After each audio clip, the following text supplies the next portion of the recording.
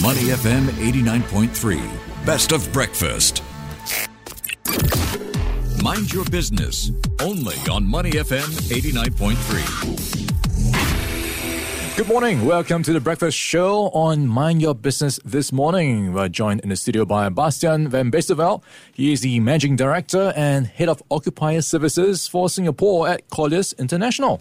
Welcome to the show, Bastian. Thank you very much for having me. Yeah, we're going to be talking about commercial real estate markets, the trends, and the outlook for the second half of the year. And he's also going to be sharing more about the just released report on office vacancy and supply here. All right, Bastian, let's take a look at some findings from your latest report. The vacancy rates of the core CBD rose 3% in Q2 2023 compared to the previous quarter. So what are the reasons behind the continued increase? Do you see this as an ongoing trend in the second half of this year? Good question. And the overall vacancy rate rose to 3%. Now, just to put it in a regional or global perspective, that is actually very low. So last quarter was 2.9%. Now it's 3%. We have two types of vacancy, basically, how we call it, frictional vacancy and structural vacancy. Here in Singapore, this is predominantly frictional vacancy. Tenants move around, tenants upgrade, tenants go to other buildings. So you always have a little bit of a period there where some space might be empty because it doesn't exactly match each other. For the second half of the year, we do have one major asset that will be completed in the core CBD, right next to Lau Pa Sat. That building currently is around 40 to 45% pre-let. So probably you will see the vacancy levels go up a little bit because, again, you have some frictional vacancy. This building is being completed, but the space is not exactly at the same time taken up by new tenants. Yeah, I'm trying to put it together. There is, like you pointed out, vacancy rates going up by 3%. At the same time, we are also seeing rental growth. And if you look at the core CBD premium and grade A office, consistent rental growth for 9 straight quarters, and it reached $11.53 PSF in Q2 2023. So there is, on one hand, vacancies going up, but at the same time, prices can continue to go up. How does this happen? Yeah, so there's a number of factors that cause that. And again, the vacancy level is still very low, but there is less new supply. So on average, over the next 4 to 5 years, we will see less new supply coming to the market than the annual average over the last 10 years. There's less existing supply. So under the current URA master plan, there's a rejuvenation scheme for Tanjung Pagar. So probably you have seen buildings like AXA Tower, 78 Shentaway, the old Keppel Tower, GE building, that are being redeveloped. So some of the tenants that were located there had to move out and find new office space. And then also we still have a very healthy demand level. So the Singapore government is very good in attracting new types of industries, very proactive, attracting new types of tenants who might want to open up or expand their base here in Singapore. So these three factors combined have caused that continued increase in rental numbers. Do you see that as an anomaly as opposed to other cities in the region? If you put it on the global scale, absolutely. Also because the work from home or work from anywhere trend here in Singapore is a little bit different than maybe in larger jurisdictions or countries like the US or Canada or the UK, where people generally tend to live further away and have longer travel times to the office, or close to home, for example, cities like or countries like India, where you have different cities and it's quite common to travel for 2 hours to work. Whereas over here, it's generally less. So people are more in the office here, I would say, on average, compared to maybe some other cities. So overall, that is, of course, also causing more office demand and better usage of that office space. Yeah, I'm curious about it because in the past few years, we've seen a bit of a shift in terms of priorities and the way people work, and also to some extent, layoffs in some sectors as well. So there's been some re-examination of what demand is for office space, how much we actually need. Are we moving towards more hot desking? So we've been hearing about some companies cutting back. So is that playing out in Singapore to the extent that we've seen elsewhere? No, I mean, yes, in terms of different usage of the office, but that does not automatically always result in less square footage or more square footage. It could be that previously a certain area was used predominantly for individual desks, and now there is more space for informal meeting points. So when people do come to the office, they might want to have more interaction because some of the other work they do from home, which is more individual based. Now, overall, yes, when people do reassess or companies do reassess the way they use their office, it could result in a different kind of footprint that they need moving forward. However, the economy is still growing, this region is still growing, so we also still see growth of certain industries and companies. Picking up on that, this also means there are increasing options for tenants and tightening budgets and requirements. So how can landlords differentiate themselves and attract more tenants? Very good question. So what we do see is that occupiers, they focus on more than just the rent alone.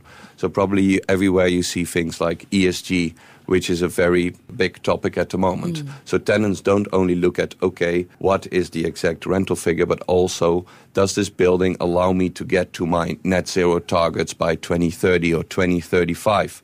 What does the landlord do to work together with me? So these are some of the points that landlords should focus on, but also maybe some more flexibility. So rather than expecting a tenant to be locked in for an exact amount of space for 5 years, for example, why don't we include a little bit more flexibility? And that can go both ways. If the tenant needs more space, that there is an opportunity, but also if they maybe want, during that 5-year term, give back a little bit of space, then that is also possible. Because at the end of the day, there's a landlord rather have, for example, a tenant occupying 80% and fill up that 20%, or the tenant has to move out because there's less flexibility. So really more see that kind of relationship as a partnership and more dialogue between what requirements are from both sides. Because a lot of times what we see with these ESG requirements, it's not just one side. There needs to be dialogue between each other, sharing of information to get a better result of the building and better kind of credentials. All right. Well, in conversation with Bastian van Bisterveld, he is the Managing Director and Head of Occupier Services for Singapore at Colliers International.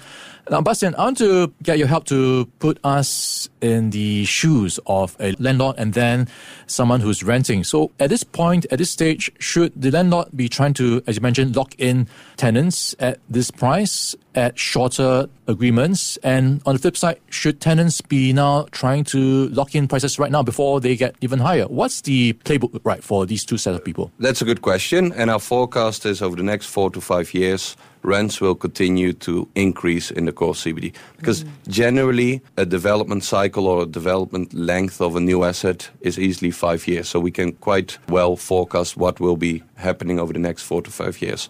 Taking into account that less new supply, less existing supply, a continuous healthy level of demand, we do forecast that rents continue to go up. Although, for example, this year, maybe at a slightly less faster pace than last year. So from that perspective, yes, look at your office occupancy, look at also these ESG credentials. What do you want to achieve in the long term? So not only look at what is a building today, but also what can a building deliver or provide for me in the next 3 to 5 years. Now, we understand that office transactions have been dominated by strata offices, right? Notably, Solitaire and Cecil has reportedly sold out at record prices. So this also means strong demand for high-quality freehold strata offices in the CBD from family offices and high-net individuals. With that in mind, what do you see as the future, in terms of the development landscape for office spaces in Singapore? That's a very good question. And we do have, since March 2022, a restriction on strata subdivision that was implemented by the government. So that's probably also one of the reasons why this building did so well in terms of their sales and the fast kind of pace that they sold it all.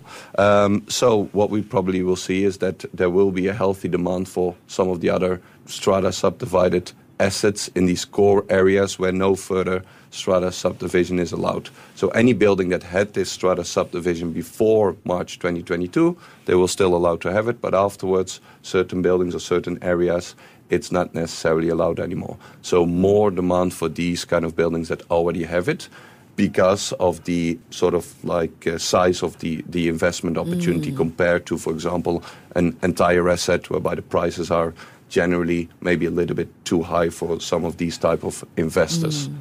Yeah, you're reading very closely the pulse of the market. So where is the growth coming from and who is cutting back? What subsectors are you seeing trying to grow and expand right now?